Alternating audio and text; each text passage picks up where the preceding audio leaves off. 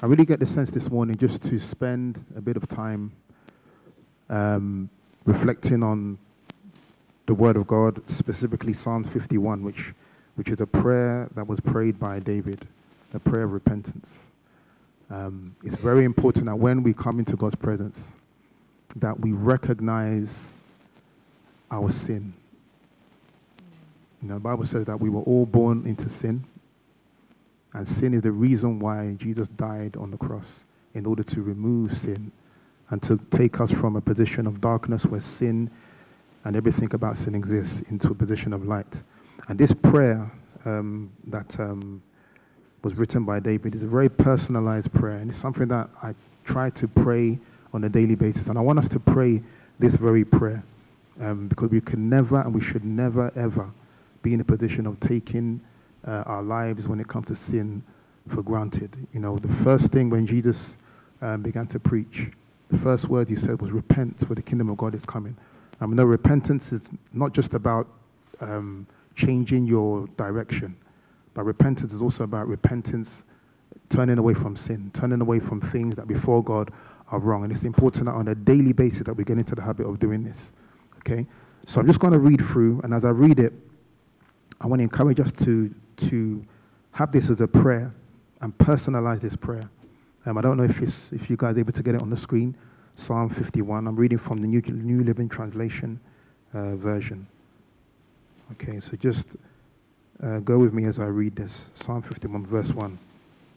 Have mercy on me, O God. As I'm saying this again, personalize this for yourself. Have mercy on me, O God, because of your unfailing love, because of your great compassion. Blot out the stains of my sin. Wash me clean from my guilt. Purify me from my sin. For I recognize my rebellion. It haunts me day and night. Against you and only you have I sinned and have done what is evil in your sight. You, God, will prove right in what you say, and your judgment against me is just. For I was born a sinner, yes, from the moment my mother conceived me.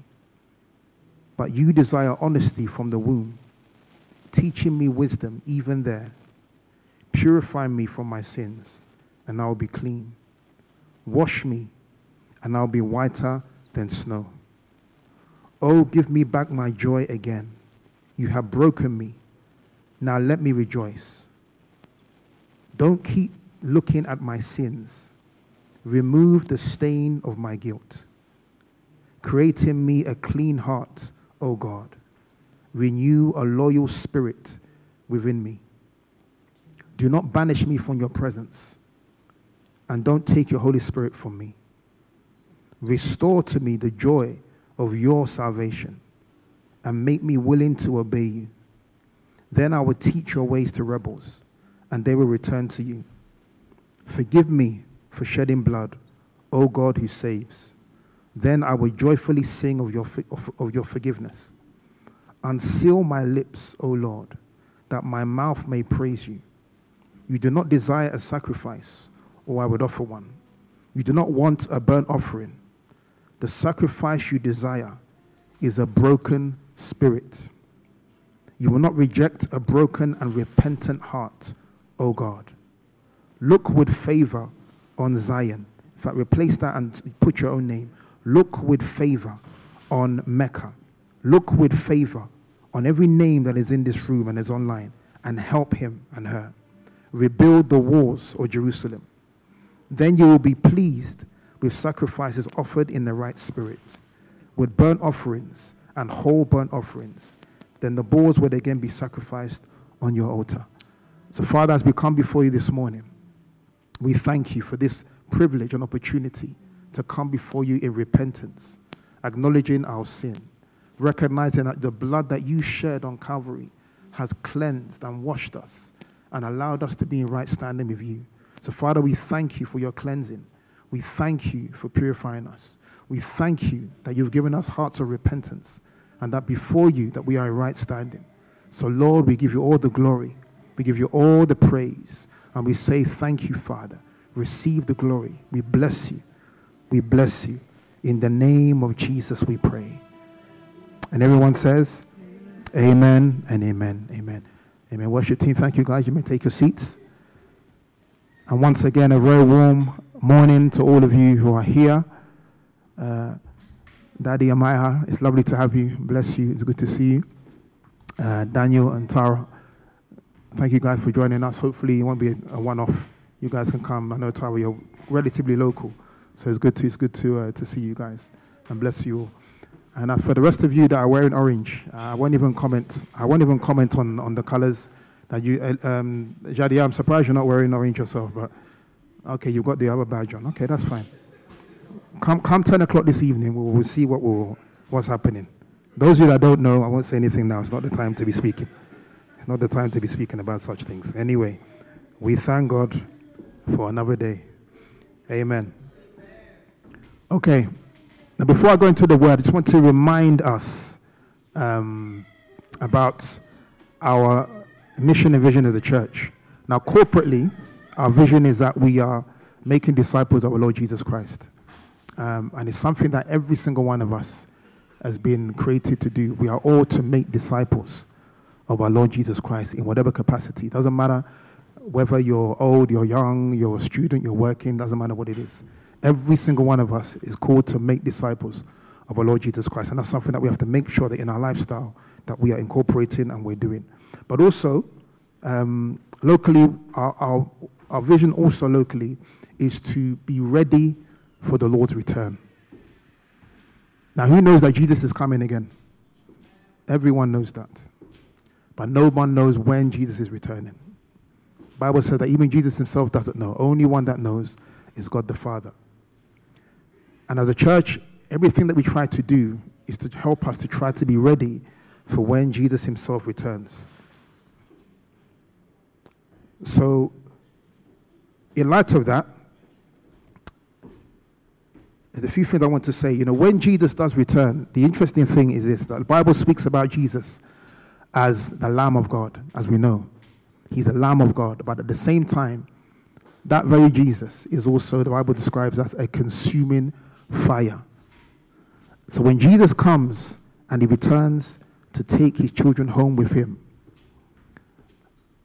the way that at times we are taught about Jesus in the Bible, and the way that we're taught about Jesus just on, I guess, on a, how can I say, just generally, when he comes, he's coming as a righteous judge.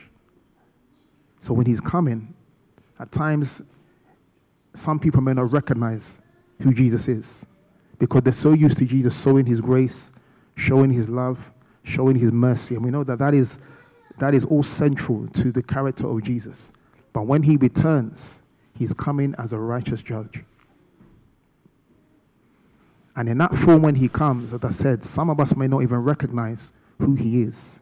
So it's important that as children of God, that we remain connected to the Lord in such a way so that when the Lord does arrive, we're not passed by.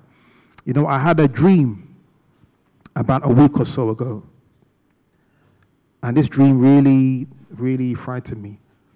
And the dream was this. The dream was that the rapture had taken place. Jesus had come. And I remember I was in a certain location in London. And I was just walking, and I remember in an instant, the rapture took place. And I looked around, and people were gone. But lo and behold, I was still here. So I had not been taken. And I remember in that moment, I was panicking, thinking, Lord, what have I not been doing that I should be doing? Why on earth am I still here? So I remember as I was going through those things, everything around me there was chaos. I remember it was like explosions taking place. It's just like it was a moment of calm, and then everything went into chaos. And I was just in the midst of this chaos thinking, I cannot believe I'm still here. Then I remember there was, as I said, there were explosions and everything. And I remember at that point, I said to myself, I don't want to be here anymore. I want to die. And I was praying, God, in your mercy, if I die, just take me. So I remember I saw there was an explosion somewhere, and I ran towards the explosion on purpose in order to die. And I remember the explosion hit me, and then I must have died because I was in another place somewhere. And I remember in this place, it was myself and it was somebody else, but I couldn't see their face. And then we were trying to do something in order to kind of meet with Jesus. And then I woke up. Now, after the dream, I was saying, Lord, that was not a very nice dream at all, because the rapture came and I missed it. So then I was asking the Lord, what was it that I was doing or not doing that in this dream caused me to miss the rapture? And then the Lord gave me the title of this word. And the title of this word is called Godliness. Turn to the person next to you and say, Godliness.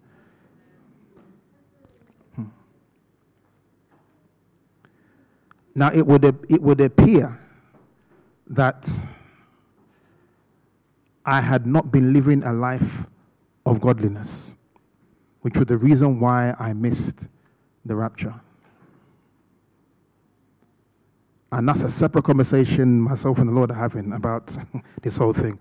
But I was so impressed to share this word about godliness, because godliness is such an important aspect of our lives as children of God.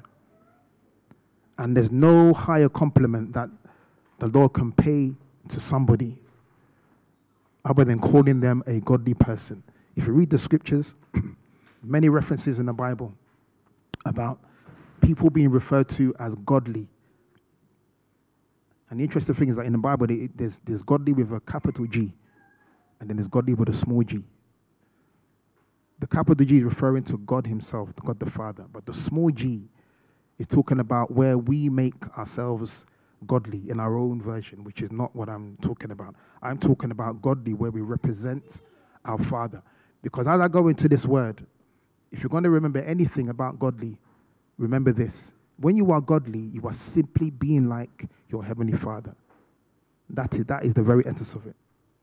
And as I go into this word, I'm going to be, speaking about things, showing scriptures about the godliness, the characteristics of God himself. But if somebody says they are godly, if you are believing that you're godly, it means that you are demonstrating being like your Heavenly Father.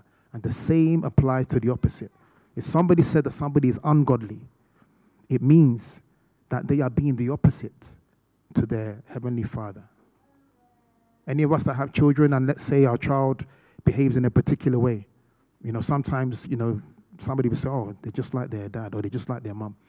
And that's a demonstration of that child behaving like their parent. And that is an example on a human level of godliness, because your child is demonstrating your characteristics. And hopefully it's the good side, not the negative side. But when you're godly, you're showing the example, or you're showing examples of how your Heavenly Father is in how you live, in how you function, in how you operate. Amen?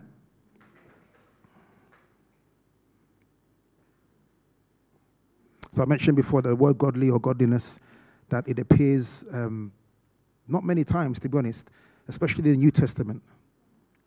But the entire Bible, really and truly, is a book on godliness. And I'll give different examples. One thing that I appreciate about people that I say that I can gel with, speak with, and, just be yourself with. And I'm sure that people yourselves would agree. Anybody that is very just real, open, people who are transparent about how they are, about what's happening with them, etc. It's very easy to relate to such people. And there's an element of godliness there that I'll go into a bit later, And in terms of that type of characteristic in the Bible, the Apostle Paul, I would say, is one of the people that really demonstrates this characteristic, because Paul was very real. What you saw with Paul, the Apostle Paul, is what you got. Paul would look in your face and tell you that you're being wrong. He'll tell you are lying. He would tell you that how you speak, etc., is not good. But at the same time, he would tell you that, you're doing so well. He will compliment you on how you're doing. So in any situation, you would always know where you stand. when it comes to Paul. And that is, as I said, an example of somebody who demonstrates the essence of godliness. So one of the things about Paul, I'm going to speak about different characters in the Bible, and I'm going to begin with Paul. Paul explains that the essence of Christian life is a lot about how you deal with your inner battles. Every one of us, we have inner battles. If it's about insecurity, if it's about having faith in God, trusting God for certain things, there are all these inner battles that every single one of us goes through. And if you read the New Testament and read Paul's books, Paul speaks a lot about his own inner battles. You know, he mentions about, the thorn in his side. This thing, this issue that he had, that he wanted God to take away from him. And God said, no, keep it, because my grace is sufficient. That as you go through those battles, it's going to remind you that those battles you go through is God is you. You is the Father. God the Father is the one he should look to, not to himself, not to his friends, not to anybody else, but it's God that he should look to remind him that he should always rely on God, etc. So he focused a lot on godliness. The scripture in Titus chapter 2, verse 11 to 13, and it says, but live a self-controlled and upright and godly life as we await the coming of our Lord Jesus. The Apostle Paul, again, using him as an example of somebody who was godly, he was so mindful of living in a way that represented his Father, that even when he went through things, if some of us went through similar things, we would literally be losing our heads. He was still focused on honoring God. There's a story in the Bible about Paul where up to 40 people, 40, made a vow that they would not eat or drink until they had killed Paul. Because Paul, as we know, initially he was trying to destroy the church. Jesus spoke to him. He was converted. He became saved. He now transitioned his whole life from now trying to destroy the church to now advance the church, because now he became a Christian.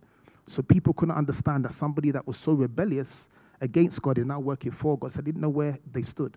So he was, as we know, Paul was sold out to advance the kingdom of God.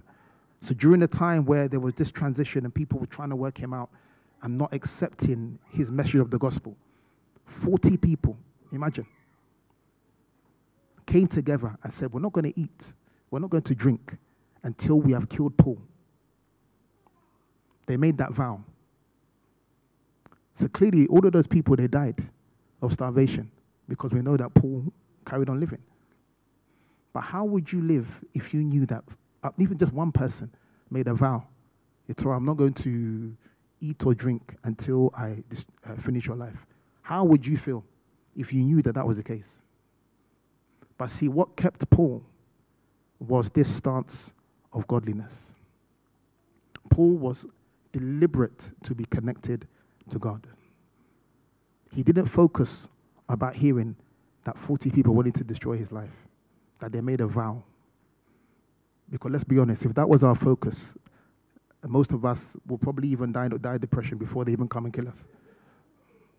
But his focus was on his Father.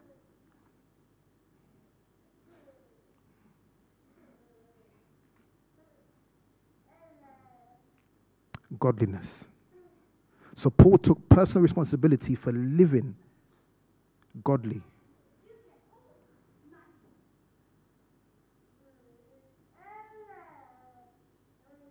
And there was no special talent that Paul needed. As I said, his focus was on the Lord. I want to read a portion of scripture now. I'm going to shift away from Paul and focus on David. I want us to read from Psalms 119. Now, this portion of scripture is going to help you to now begin to paint the picture of what godliness represents. And we're looking now at King David.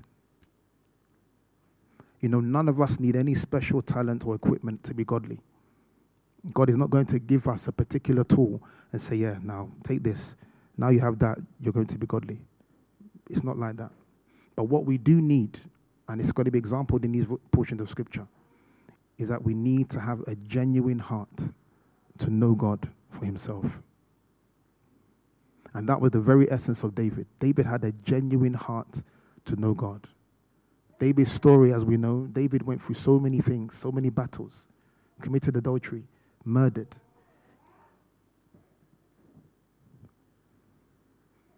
But yet his heart was to know God. So let's read Psalms 119. I'm using again the New Living Translation.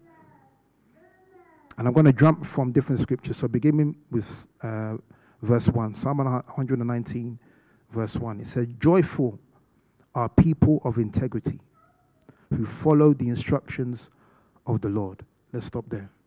Joyful are people of integrity. Integrity means that in the secret place, that you still honor God. When people are not looking, and you know that, maybe you can just do something that will benefit you, but even maybe God may not approve of it, but because, nobody's looking. But integrity tells you no, because God is watching. And Paul said, joyful are people of integrity who follow the instructions of the Lord. If you live a life of integrity, and if you follow the instructions of the Lord, you are demonstrating an attribute of godliness. And this is what David is doing here. Integrity, obeying the instructions of the Lord. Verse 2, it says, joyful are those who obey his laws and search for him with all their heart. If you obey the word of God, and if you search for the Lord with all your heart, you are demonstrating living as a godly person. Verse 3, it said, they do not compromise with evil, and they walk only in his paths. Again, if you do not compromise with evil, because at times it is very easy to compromise with evil. You could be in a situation where you know that you have a decision to make, and to benefit yourself, you can just twist the truth. That is an example of compromising with evil. But the Bible says, if you do not compromise with evil, and you walk only in his ways, you are demonstrating godliness. Verse 4 says, you have charged us to keep your commands carefully. Verse 5, oh, that my actions would consistently reflect your decrees. Look at that. This is David saying to God, let my actions demonstrate your word.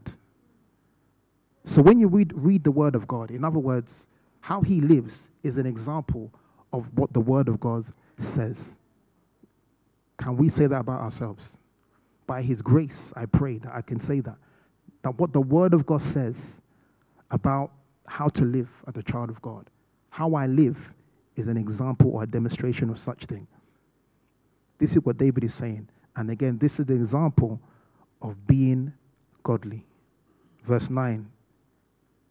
See, our young people, they've gone to Sunday school. But this is what it says, how can a young person stay pure? By obeying your word. By his grace, we're all at a certain age. But the Bible says, if you want to stay pure, we obey the word of God. If you want to be a godly person, staying pure, we obey the word of God. In verse 11, this very famous scripture, it says, I have hidden your word in my heart, that I might not sin against you.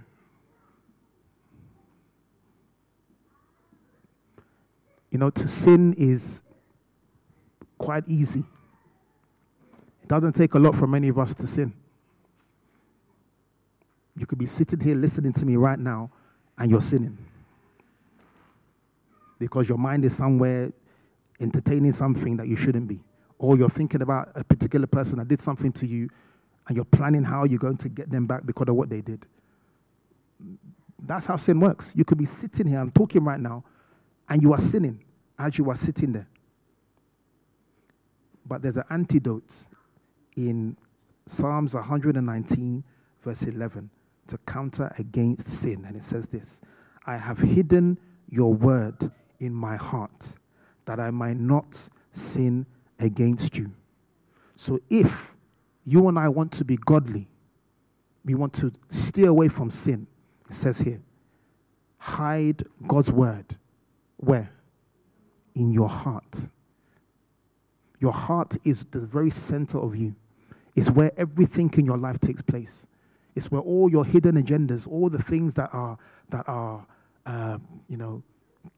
of value to you, the things that concern you, the things that offend you, the things that are of total concern to you, is here. It's in your heart. It's not in your head, because the head just stores the information. But how you decide the things that are about your life, it comes from your heart. And the Bible says that if the word of God is hidden in there, with all the things you're going through, the word of God will shape everything around you to ensure that you will not sin against him. But the question is this: how many of us allow God's word to shape our hearts? Do we read God's word like it's a magazine? You just read it. Oh, that's nice. Oh, that's okay, interesting. And then we go about our business. The Bible said that when we read the word of God, it should be like a mirror. When you look in the mirror, you're seeing yourself. When you look and see yourself, and you're seeing your reflection in a way that you're thinking, boy, okay, your hair is going this way. Those of us that have hair anyway, your face is looking a bit funny. The mirror is telling you, okay, you need to address what you're seeing. So then, by looking in the mirror, you can then address whatever you need to. If your lips are dry, you can clean your lips. If you have fluff on your face, you can remove the fluff. Sometimes you go about your day, you got some big bogey in your nose. And then when you go in the mirror, you see it, you go, oh my day, the whole day I've had this, you didn't realize. Because the mirror has told you what's there, and you can fix it. That's what the word of God does. So as you read God's word, you then see, okay, I'm doing this. But the word says this: I need to change. But the word needs to be in our hearts. So the Bible says that so that we not sin against him. Verse 15, it said, I will study your commandments and reflect on your ways. Many of us, we have studied, or we're studying. We're students. I think every single one of us, we're students of life, because you never stop learning when it comes to life. But the Bible said that I study your commands. God wants us to study his word and reflect on his ways. And as we do so, you are behaving like a godly person. So study the word of God. Reflect on the word of God in order to be a godly person. Verse 16 says, and I will delight in your decrees and not forget your word. Again, David is talking with wisdom. As you live your life and as you delight in the word of God, you will not forget his word. This again is an example of how to be a godly person. Amen. Verse 24 now says, your laws please me. They give me wise advice. Verse 29, keep me from lying to myself. Give me the privilege of knowing your instructions. This is the word of God I'm reading. This is just a different version. The New Living Translation, verse 29, I'll say it again. Keep me from lying to myself. This is David speaking to God about himself, because he recognized that at times he doesn't tell the truth about himself. Now let's be honest. Most of us, when it comes to how we are, we do not tell the truth about ourselves to God, because we lie to ourselves at times. It may not be all the time. It may not be most of the time. But on occasions, we lie to God about ourselves, but then even before that, we lie to ourselves. And that's why David is saying, keep me from lying to myself. So let me give you an example. If you know that you're not very generous, let's say, and then somebody comes to you and points out that actually, you know what, you don't really, give, when things happen, you don't really give, etc. Deep down, you know that you're not very generous. But then when the person has highlighted that thing to you, you now become defensive. What do you mean? Who told you? Do you remember what I did last week? What did I do the week before? Blah, blah, blah, etc. So you're there just being deflective, just being defensive. But within you, you know there's something there that's saying to you, yeah, you know what? They're right. I'm not very generous. The Holy Spirit will whisper to you. But then what do? We convince ourselves, actually, no, who told you? No, I'm very generous. That's an example of where we lie to ourselves. God has a way of bringing things to light in our lives, that in a way that at times that, it doesn't feel very nice, but it's the truth. The saying says that the truth hurts. But at the same time, the scripture says that you shall know the truth, and the truth shall set you free. So it's important that when we understand about our lives, things about our lives, that God may highlight, ensure that you're not lying to yourself. It's very important to recognize how we are in whatever situation that we're in, so that we know the truth and we can receive freedom. So they would say, keep me from lying to myself. Give me the privilege of knowing your instruction. Verse 39 now says, help me abandon my shameful ways, for your regulations are good. Verse 58, with all my heart, I want your blessings. Be merciful as you promised. Got a time, I'll just go through a few others. Verse 72 says, your instructions are more valuable to me than millions in gold and silver.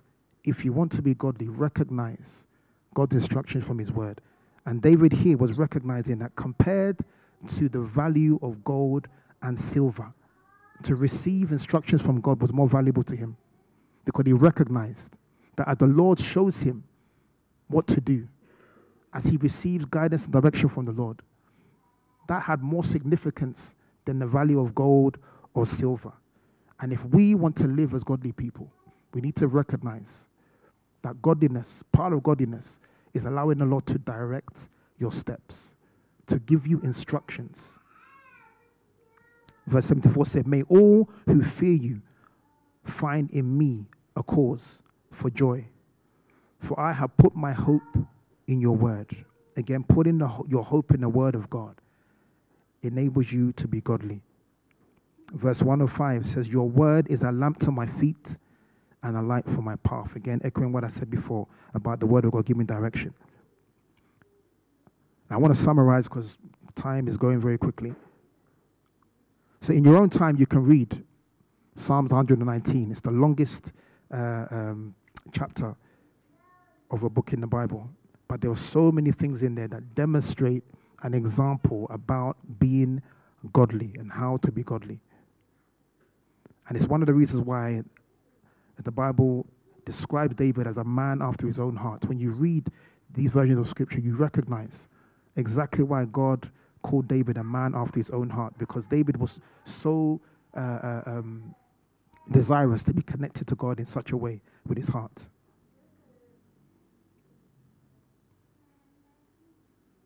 So these are examples of godliness.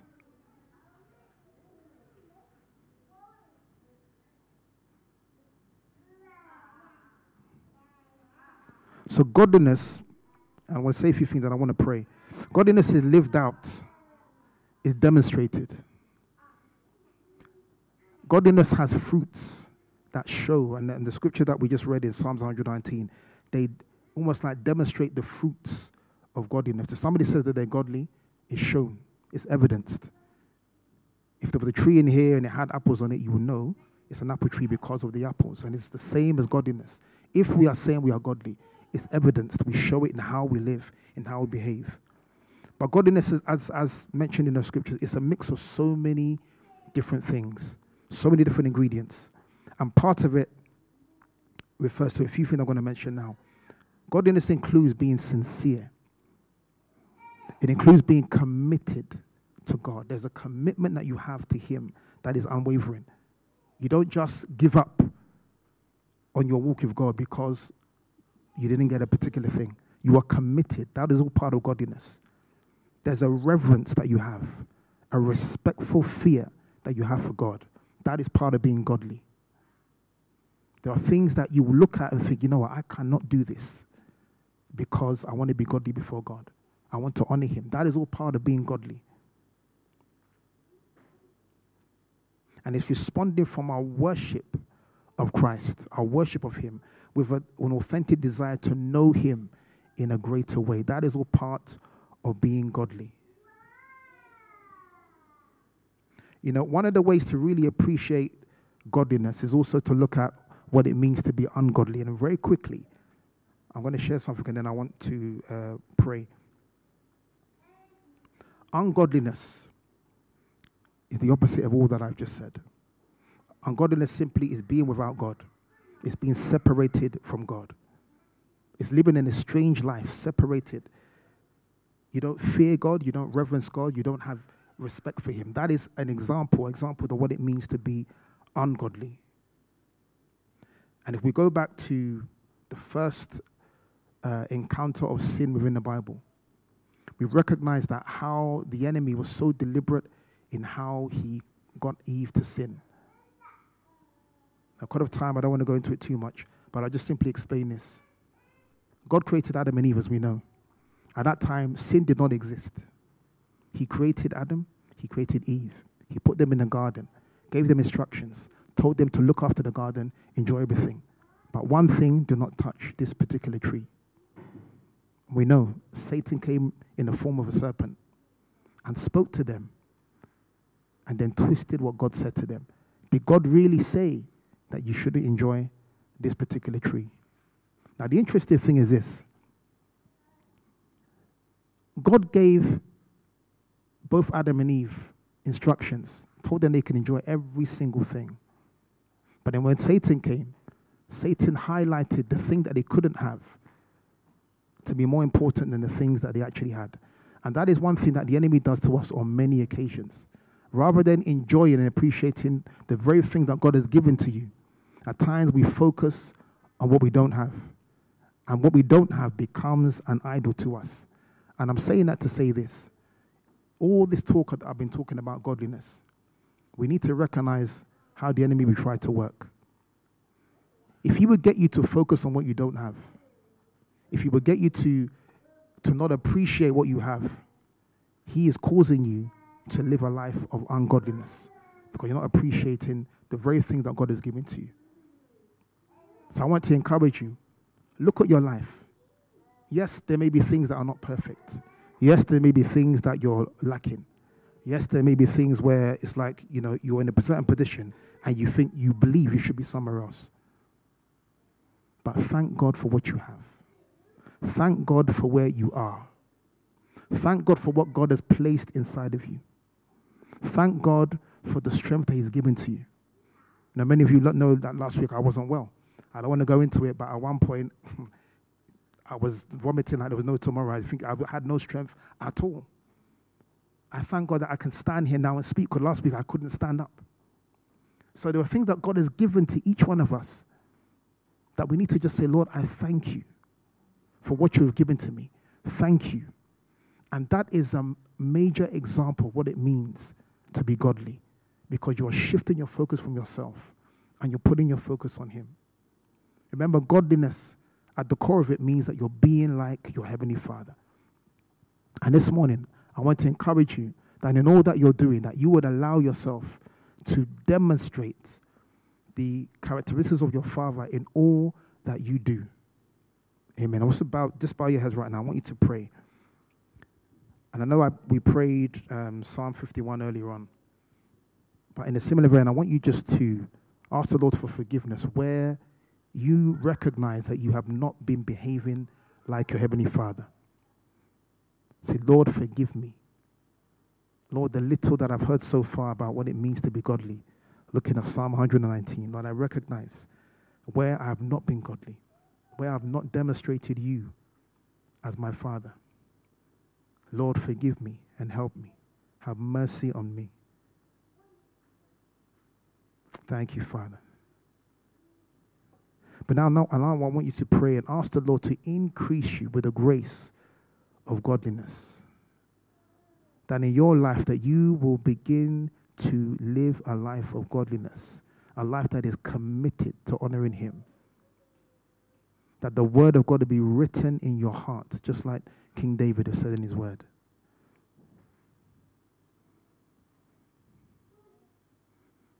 That you will live a life that is separated unto him, respecting and reverencing him in all that you do.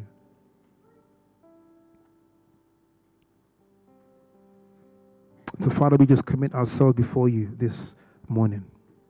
And Lord, we are asking that you would increase us with the grace to be godly. Help us to live lives of godliness, to bless you, to draw closer to you. Father, I lift up each one of your children before you this morning and those online. And I pray that, Lord, where we have been battling to live lives of godliness, I ask and pray that you will help us to be godly before you. Cause your word to be written in our hearts so we will not sin against you. Help us, O God, to allow your word to be a lamp to our feet and a light for our path. Help us, O God, in our areas of struggle. That, Lord, that we will not lie to ourselves about ourselves. But, Lord, that we will be honest as you lead us by your Spirit. And you will help us with our battles, with our struggles. That we'll surrender all to you and that you will favor us to honor you. So that when you return, O God, we will not miss on the return that you will take place when you come again. So, Father, we thank you. Say, Lord, have your way and take control. In Jesus' name we pray. Amen.